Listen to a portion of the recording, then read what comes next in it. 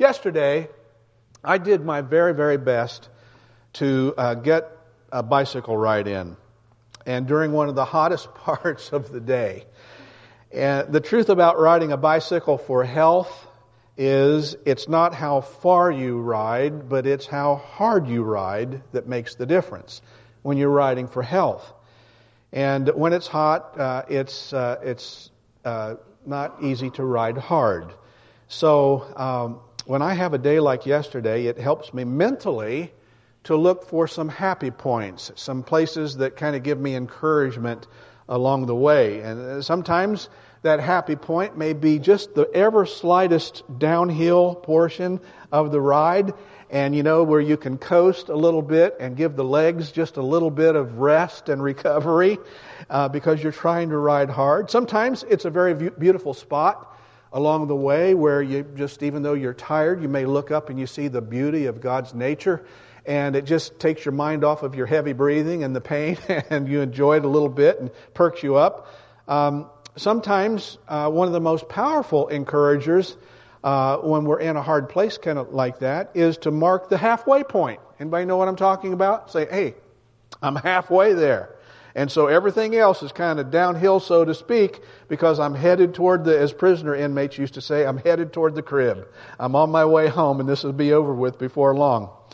Somehow, it's easier for me if I've made it past that halfway point. And so, in my mind, I begin to think just a little more to get the job done. Just a little more to get the job done. Well, as we've been studying the book of Philippians, we are now halfway there.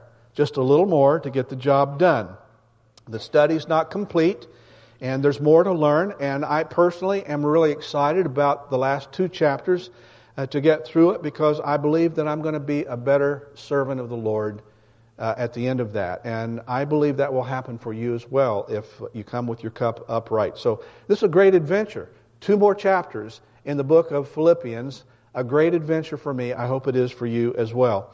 In the last line of chapter 2, and we're just right at the end of that, Paul is explaining why he is sending his ministry buddy. You remember his name? His ministry buddy sent from the church at Philippi. His name was Epaphroditus. Say it. 1, 2, 3. Epaphroditus. He's sending his ministry buddy from Rome, whom the church at Philippi sent to help Paul out while he was in prison. He's sending Epaphroditus back home. The problem is he hasn't finished his assignment yet. What was his assignment? His assignment was to come alongside Paul while he was in prison. Well, Paul's not out of prison yet, and yet Epaphroditus is going home. Now, if you want to know a little more about the background for what was going through Epaphroditus' mind and his heart and his spirit, you can pick up the DVD from last week, or you can listen to it online because we have it there. But the bottom line is that Paul had a reason for sending him back, and the reason that he's going to give is not what you might think that it is. The point is that the ministry that the Philippian church wanted to show Paul while he was doing Christian duty in Rome, and he's now in jail, incarcerated, Paul was not going to be able to have that ministry anymore because Epaphroditus is going home back to Philippi. Until Paul could be released from prison, the need was still there for ministry. And now, once again, Paul is going to be alone. He's going to be by himself, chained to a prison guard in Rome. Now, while Epaphroditus was there, he did a tremendous job. While he was there, he came alongside Paul, and we don't know all the different ways, but we know that it was good because Paul had a good feeling about the ministry that Epaphroditus was providing for him. But the job of ministry is not complete. And so let's read 2 verses, chapter 2, verses 29 and 30, with a concentration upon that very last line. Here we go.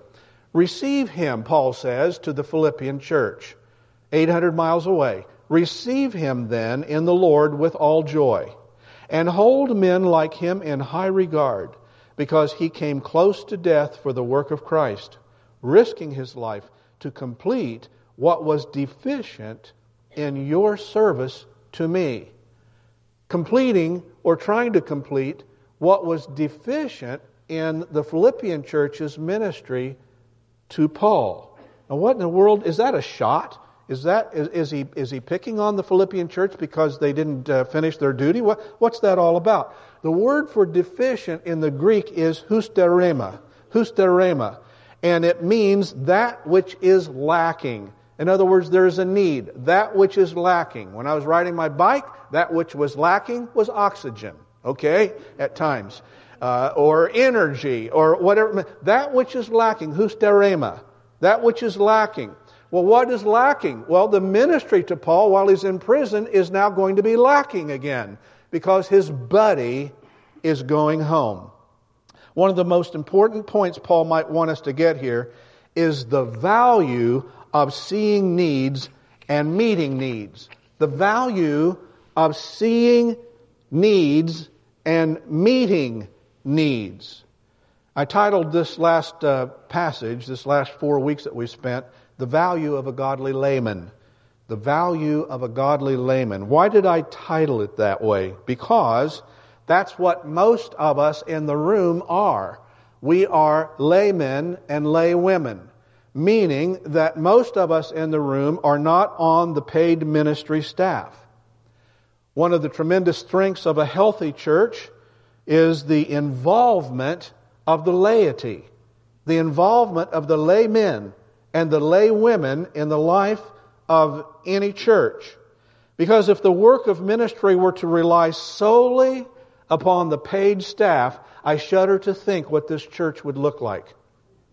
As gifted and as thrilled as I am to have the team that God has assembled here as a paid ministry staff, this church would be in sore trouble if we were relying only upon the work that the paid staff do in the work of ministry. There would always be just a little more to do to get the job done. And it's just like on the bike ride. Just a little more to go after the halfway point, and then the ride will be complete. Just a little more to go, and we can make the last payment on that car. Just a little. I can remember have you ever paid off a vehicle?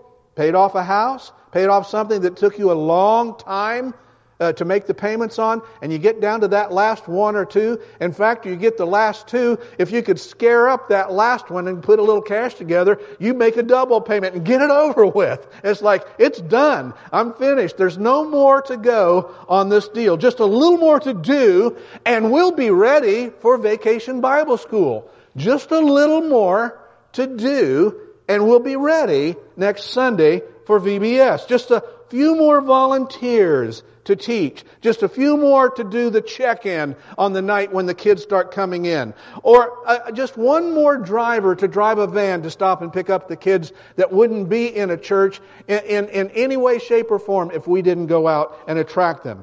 Just one more volunteer to paint a prop. She said, hey, this place is going to look different in here. Who do you think made all the stuff to bring in here? It's not all done yet. Yesterday I stopped by. I went in the area where they're working to do the props or whatever. And I had seen on Facebook, Miss Kayla said, hey, anybody that's free on Saturday, come join us. We'll be working in the kids zone in there. And when I stopped by, mostly all I saw was paid staff.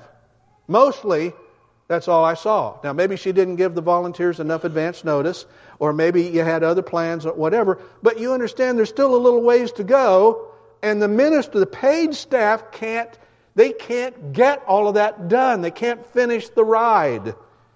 It needs help. And so it's a husterema. It's still lacking. We have 7 days. 7 days. And so back there is going to be a place where, this is just how it works. This is how it works. No matter what the project is in the life of ministry in the church, it always takes a few more to get the job done. But those things only happen, I think, and we see this from the ministry of Epaphroditus and the ministry of the church at Philippi. There are 3 things that have to happen for this kind of work to take place to finish the task.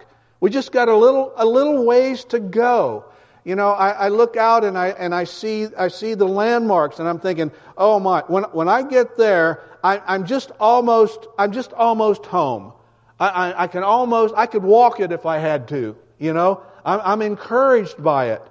But you have to be aware of three things in the life of the church, I think. And here's the first one. The first one is to be alert to the need. To be alert to the need. I walked in the kitchen this morning. I'd gotten dressed and I was ready to go to church. And Cynthia's in the recliner where she's supposed to be. And she said, "Did you notice anything different in the kitchen?" I said, "That's a trick question. I knew that, but I didn't know how to answer it." And I said, I don't know. I didn't see anything different. And so I started looking around, and there was a sack with some nice tissue paper coming out of it and a nice card. And I said, "Oh, Father's Day. Oh, so before you had your surgery, you must have made provision to buy me a little gift for Father's Day and pick out a nice card and whatever." And I said, "Isn't that delightful?" But guess what? I didn't notice it. I walked right through there, and I know some of you walked into church one day and you never noticed there were 3 crosses out in the area out there, and the trees had been taken down. Some of you didn't notice that the flowers have bloomed yet. You just didn't notice it. Just didn't see it. Some of you didn't notice what was on the electronic sign. You just drove in, and so okay. So that happens to us. So we don't get the job finished if we are not paying attention, if we're not looking around and looking for the things that need to be done. The second thing that needs to happen is there needs to be in the life of disciples a sensitivity to the call for help. So someone, somewhere, somehow in the pew needs to be able to say, "Did you hear what Miss Kayla said? Did you hear what she said? She still needs some teachers and some volunteers." And you're somebody out there, I'm sure there's at least one, probably, hopefully a bunch, who said, "That just broke my heart. There's something not right about that. We got to do something about that." You understand what I'm saying? A sensitivity that says, she's trying her heart out, and we need to come alongside, and we need to help. And so there's a sensitivity on the part of some people. Now, some people will just out of here and say, "Hey, that's their problem. I don't work with kids," and they got issues, about that. But the fact of the matter is, there probably are some who said, "Oh, I could help with that. I could do something. I'll look at the list and see if I can't do something." Or the third thing would be not just a sensitivity to the call for help, but committed to the mission. Committed to the mission.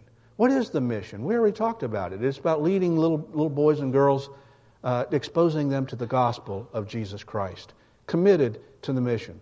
Why do we go 25 years into Wycliffe Bible Translators? Committed to the mission. To make sure that people have an opportunity to hear the story about Jesus. So you got to be alert, see what's going on. You got to be brokenhearted over the needs that are there, that the job's not finished, the ride's not finished, you didn't get home yet, and be committed to the fact that, look, I do want improved health. I do want better cardiovascular. I don't mind losing a few pounds if that happens with it. I do want to push against age. I do want to fight back and do what I can. So I'm not just going to go for a joyride as much as I enjoy riding bicycles, but I'm going to push it a little bit. And I'm going to stretch the limit a tad. Why? Because I'm committed to the end result. So in the same way, the Philippian church was sensitive to Paul's needs in ministry by sending Epaphroditus, this wonderful layman, so many miles away to help Paul. And we too need to make sure that there are no deficiencies in the things God has placed under our watchful eye. We as a church, and I'm sure lots of churches, there are churches out there that are breaking ground, starting anew. I'm aware of different things, whatever. Everybody needs to make sure that we're on the same page to make sure no deficiencies. And what can I do to help with that? And that includes our day-to-day needs, like just caring for the building and the grounds. The cutting of the grass and the trimming of the hedges and the volunteering for the various programs that God allows us to support. And that would include ministering to our missionary partners all around the globe. And one of the ways we can do that is when this service is finished, I hope they'll be in the foyer, and you won't just blow by, but you give them a pat on the back, say, "Praying for you. So glad you stopped by to give us a report, and want you to know we're proud of you. Thankful for what you're doing for the ministry." So, questions? Am I aware of the needs of the church? Am I sensitive to our leaders when they say they're desperate for more help? Am I committed to step up to the call and fill a vacancy? Those are good questions. It's not just about VBS. It's just about all the time, all year long. Last week, we hosted a wonderful quartet here on Sunday night. Several of you were able to be here. And it was really a fun night. And one of our small groups, just to give you an example of how this works, one of our small groups stepped up to the plate. I said to Pastor Jim and to the staff, I said, we need some greeters. This is not our concert. This is a concert that World Gospel Mission was putting on. And we opened our doors to host it. We allowed them to come in free of charge to offer this concert to the community. But we need some greeters, and we need some people to usher and to help pass the plates for a love offering that the quartet was going to lift to support World Gospel Mission. And so Pastor Jim kindly said, our small group will take care of that.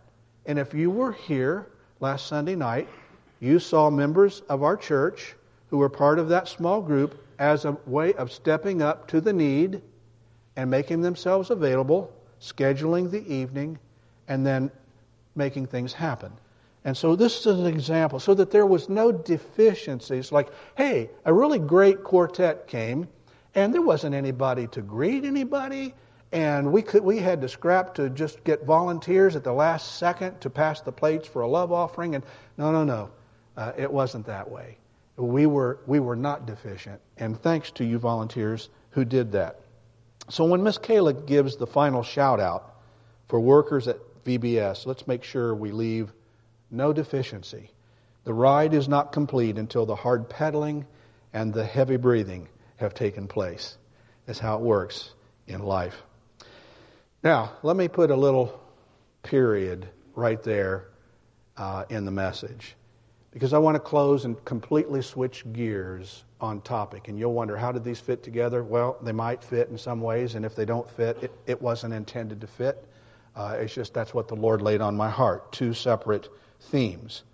Let me close with a story about grace and what happens when grace is allowed to step into a person's life.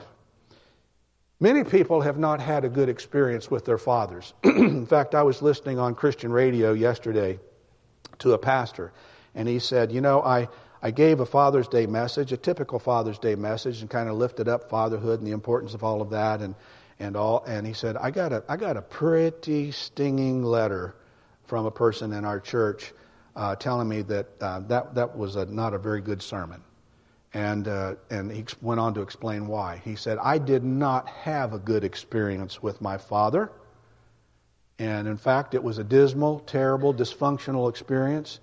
And when I come to church and I listen to you lift up all these high and lofty thoughts about a father on Father's Day, it upset me, and it ruined my day, and you need to think about that before you give a message like that, because there's a lot of people like me that didn't have a good experience. In fact, I was told this morning that we've got people here who don't even know who their father is.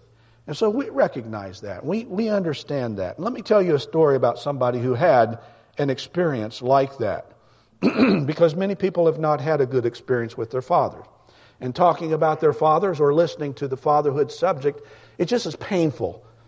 But I want to encourage you today with this personal story about a man who did not have a good experience with his father, and yet he turned out to be a tremendous father figure to many people.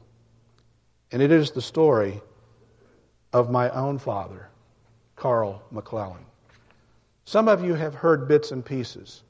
You men who came to the men's breakfast this last week heard some bits and pieces of it, and so you'll hear a little redundancy. And forgive me for that. But there are a lot of people here that have not heard this story. My dad's been gone almost 6 years now. He went to heaven since we've been here with you. And I often mention him to hurting people because he started his life in a really hard place, in a hard way. When he was born, his natural father abandoned the family right after he was born. Just walked away from his mother, from his newborn son, and he became what you and I would call a perpetual vagabond. He was a hitchhiker. He hopped trains all across the country. In fact, he was eventually killed. I was in my teens, but he was eventually killed by a bus while on one of his journeys, I would say one of his journeys to nowhere. Really, where was he going? Only the next place. That was his life. His great-grandmother, my dad's great-grandmother, was an immigrant from Budapest, Hungary. She used to tell me as a young boy, I'd sit at her knee and she'd talk to me about how beautiful the old country was. Any of you who have ever been to Budapest will attest to the fact that it's one of the most beautiful cities on the face of the globe. And she used to talk about how sweet it was, how beautiful it was, and how when she was married, they had the gypsy violinists come in and played in their back courtyard with the flowers and the vines and the beautiful, just how you picture the old country, so to speak. And she had one of those kinds of backyard weddings. I still remember her telling that. But with the threat of war and Hitler and all the things that were going on, she, along with many others, migrated to the United States, coming by ship. They spoke Hungarian for the early part of my father's life. In fact, it was spoken so often and so little English that my father failed the first grade because of his lack of language skills. Eventually, his mother, my grandmother, remarried. That turned out to be a sad day because this new stepfather had severe mental health issues in his life. He was very abusive to everyone in the house.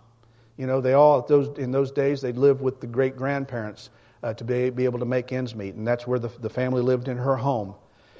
And this stepfather, living in a home that he was not supplying, at the mercy of my great-grandmother, got in such an argument one time with my great-grandmother, who owned the house, that he knocked her down the front porch steps and knocked several of her teeth out.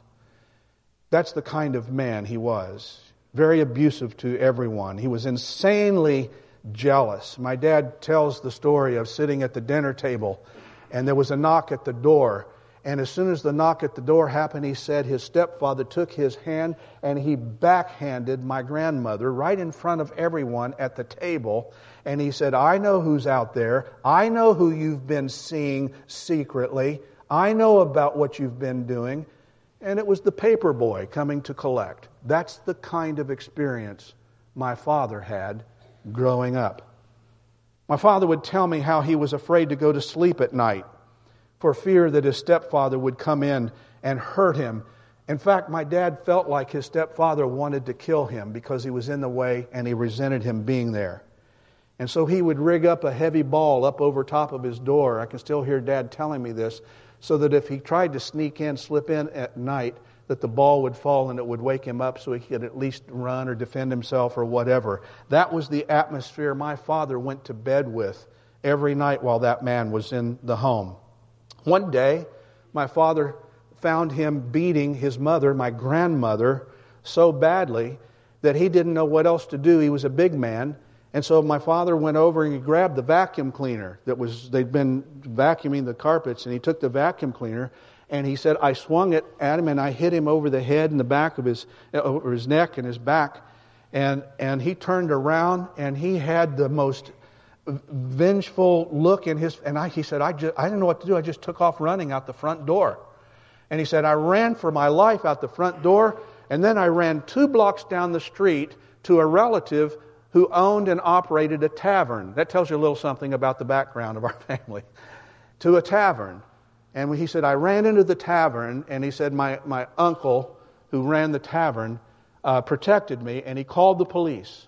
And the police came, and they got Vern, and they arrested him, and he went from jail to what we would have called in the old days an insane asylum, a place for those who are mentally disturbed. He escaped one day with some guests and never heard from him again. That's the atmosphere that my father grew up in. It was very abnormal, it was distorted, and he didn't really have much of a good start in life.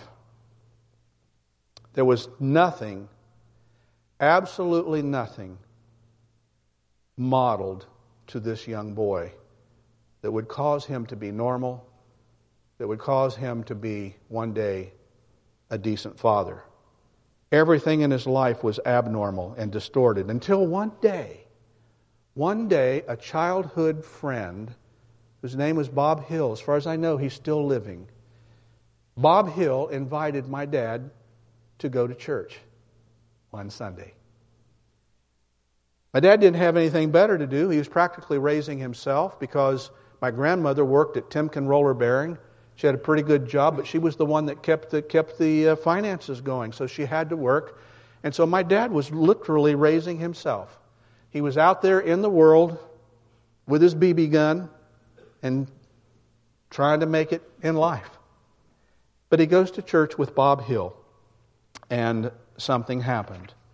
Here was this young boy trying to figure out life all on his own. But when he visited the church, he was introduced to someone he'd never heard much about. He met Jesus. And as a young boy, he invited Jesus to come into his heart. And he became a Christ follower from that day forward. All because one young man, a neighborhood friend, invited him to church. It was a great church. That church in Canton, Ohio, Canton Christian Church, was led by a gifted pastor. P.H. Welshmer was his name. You won't believe this, but it's the truth. In the early 50s, the Canton Christian Church, Canton, Ohio, Canton Christian Church in the early 50s had an average attendance of over 6,000 members. 6,000. It was truly an early mega church for that time period. My dad eventually became what's called a Timothy of that church. Can you imagine what a Timothy is? We've been studying Paul, Timothy, his able assistant, and then Epaphroditus, the layman who came along. And so this church had a program called Timothy's of the Canton Christian Church. And my father eventually became one of those Timothys. In other words, a ministerial student of that church. And if you hear that story and you wonder, why is Pastor Tim so interested in bringing young people on board in a part-time or an internship status in the life of this church? Why? I love that because I saw what that did for my father. I saw how it shaped and molded, and how having somebody of substance to get behind a person and to give them opportunity to make mistakes and exposure to ministry and the privilege of being able to lead at some level. Well, I got a little bit ahead of myself, but my dad eventually became a part of the youth group after he gave his heart to Christ. He actually ended up becoming the president of the church youth group. And he became involved in a Sunday school class that was led by an insurance executive. Did I say executive? That's a big shot with a big salary, but teaching Sunday school in his local church as a volunteer. Just like what we were talking about, finishing the bike ride, finishing the little stuff to do. And his name was George O. Walker. I will never forget. I've met George Walker several times. And this Sunday school teacher was wise enough, as he was teaching, to recognize that this young man was experiencing a call to full-time Christian service in ministry. And so he talked to my dad to cultivate that in him, and my dad said, I really feel like I'm called to ministry, but he said, I need training and I don't have any money. I have no money. And George Walker said, well, I'm aware of a Bible college down in Knoxville, Tennessee called Johnson Bible College, where they've got a work-study kind of program, and if you're willing to work, you can go through school and pay for it as you go. Would you be willing to go? And he said, I would. And so George Walker bought my father a bus ticket to Knoxville, Tennessee. And he went to Johnson Bible College. And he began to train for the ministry. And while he was there on the weekends, he would go to church, just like he's supposed to. And that little country church, not too far from the campus of it's now Johnson University, was Gap Creek Christian Church, and that happens to be where my mother went to church. And now you know the connection, why I have Northern in North Canton and I have Southern in Knoxville. And they fell in love and married, and here I am. That's the story. So that story is special to me because this man, who should have been about as dysfunctional a father as a man could be, based upon his childhood experiences and the imprinting, the early imprinting that happened in his heart and life, he ended up turning out to be a gentle, loving, balanced, committed Christian father and minister of the gospel, about as good as I can imagine. That's the kind of dad I had. I'm blessed because he was my father. But how in the world did that happen with such an ugly start in life? How does that happen? How does that happen? Romans 12:2. Do not be conformed to this world, Carl. Or you put your name in there. Don't be conformed. Don't emulate this world. Don't emulate what you see out there in the world. But be transformed by the renewing of your mind, so that you may prove what the will of God is, that which is good and acceptable and perfect. In other words, God has good plans for people who love Him and who are committed to Him and reach out and receive Christ as their Savior. And so God put my dad on a completely different mindset track. And it changed the course of his life. And it put him in a good place, not a bad place. And that good place ended up blessing me and some others. He renews our thinking from the prototypes that are all wrong. And He teaches us new patterns that are healthy and are wholesome. So my dad had every reason in the world, every excuse to be a dysfunctional influence in my life.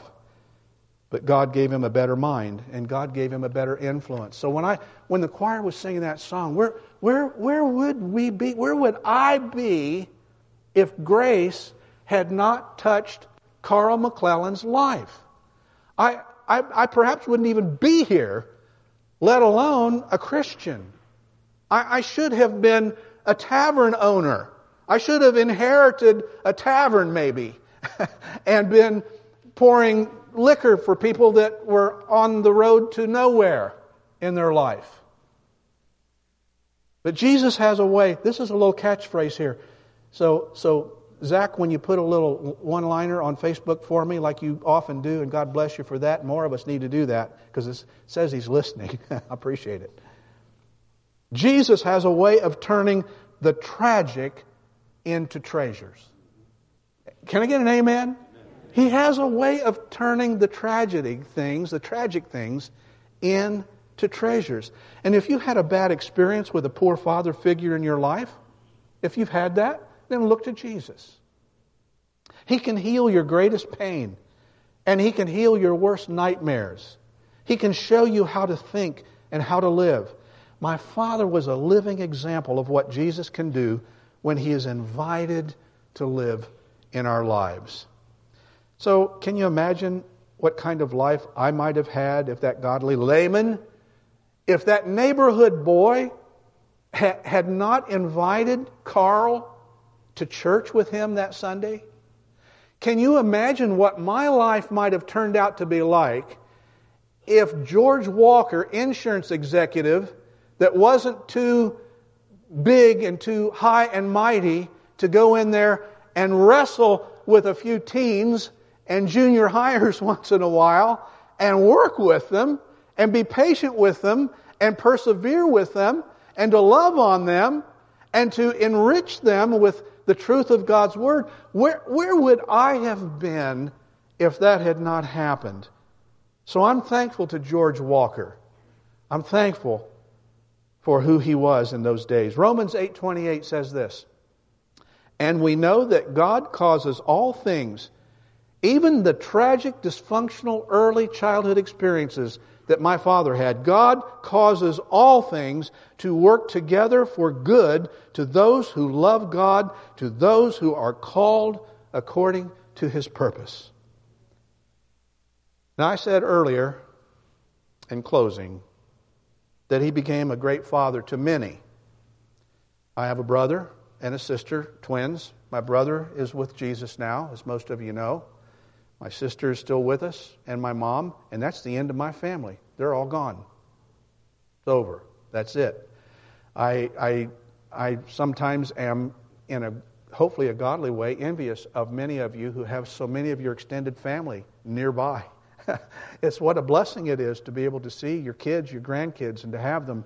You know, sometimes you think they get on our nerves and whatever, but no, listen, it's better to be able to be around them and be with them. Can I get an amen from grandparents? Amen. But I said my dad had been a good father figure to many. What did I mean by that? Let me explain it. After many years in pastoral ministry, my father became the Protestant chaplain of the largest juvenile facility for the state of Ohio. Offenders, people, young people who had been arrested and who had a criminal record. Everything from school truancy to murder.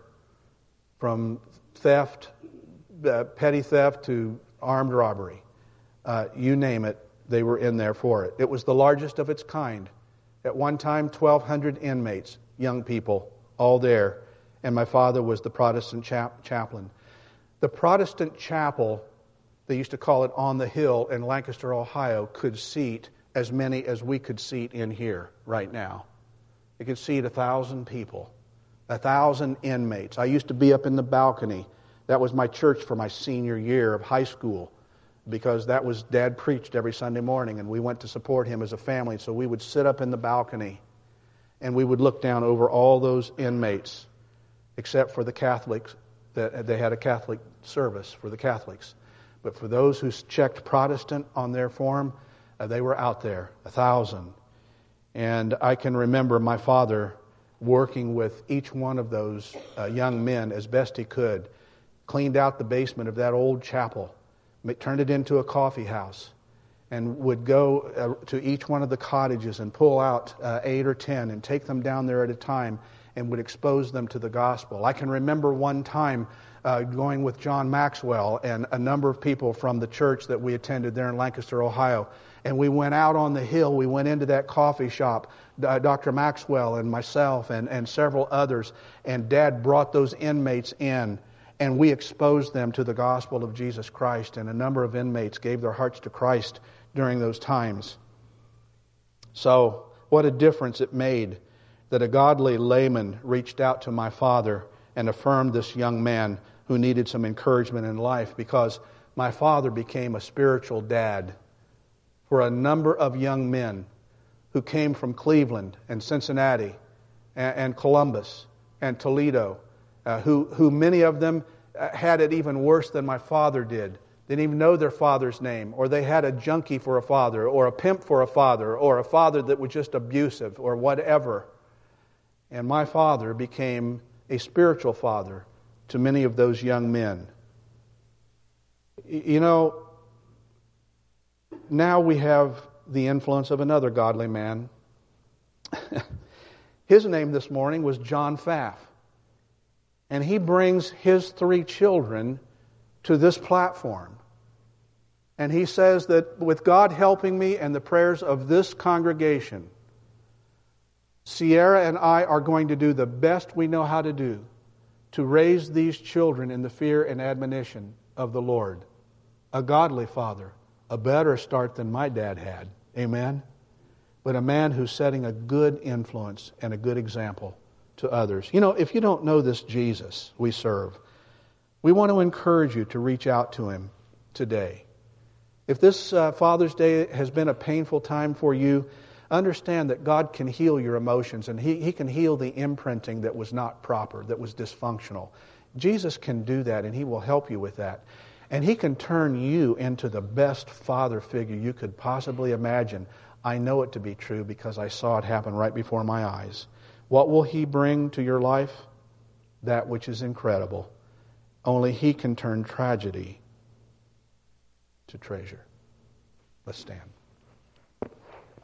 Father in heaven, on this Father's Day, what a joy it is for me to just once again thank You for intervening in my father's life so that I could have a good start in life spiritually, so that I could know something about this marvelous relationship that people can have with Jesus Christ, to know that I was a sinner and I was bound for a not very good place, and Jesus stepped in and paid the price for my sin and gave me a peace that passes all understanding when I opened my heart to Him and asked Him to be my Savior and my Lord. And I'm so thankful for my Father who did that. And I know there are others in this room who would say the same thing. And I pray that if your fathers are still living, that you'll just cherish them and give them good words of praise and gladness and thankfulness. Some of our fathers are not in the best place physically. Some of our fathers, their minds are beginning to go and they are not able to remember things of whatever, and we're sad about that. But we can still love on them and let's just let them know how much we appreciate their spiritual guidance. And Father, for those that were raised in a hard place and maybe had something similar or maybe even worse than what my father experienced, I pray that you will cause them to look to Jesus. If they don't know Him for the Savior, to reach out and say, Jesus, I embrace you, I need you, I want what that man found when he went to church and he met Jesus. He hadn't heard much about Him, but now that we hear about Him, we want Him, we love Him, we want to serve Him. I want to serve Him. Come into my heart and save me, Lord Jesus. I need your salvation, and I need a renewed mind, and I need you to help me because I don't think right sometimes, and I haven't been taught right, and I didn't have things modeled properly in my life, and I need you to change me like you changed that man. So please help me, Jesus. And for those of us who know you and love you, we're so thankful that you've helped us to make good choices, just like John and Sierra made for their kids this morning, to love them in the best way they could love them, to expose them to Jesus and the things of God. Help us to be good fathers, and thank you for the Father that you are to us, God. Thank you for being our great, majestic, mighty, precious, holy Heavenly Father. We praise you. And all God's people said together, Amen, and praise the Lord.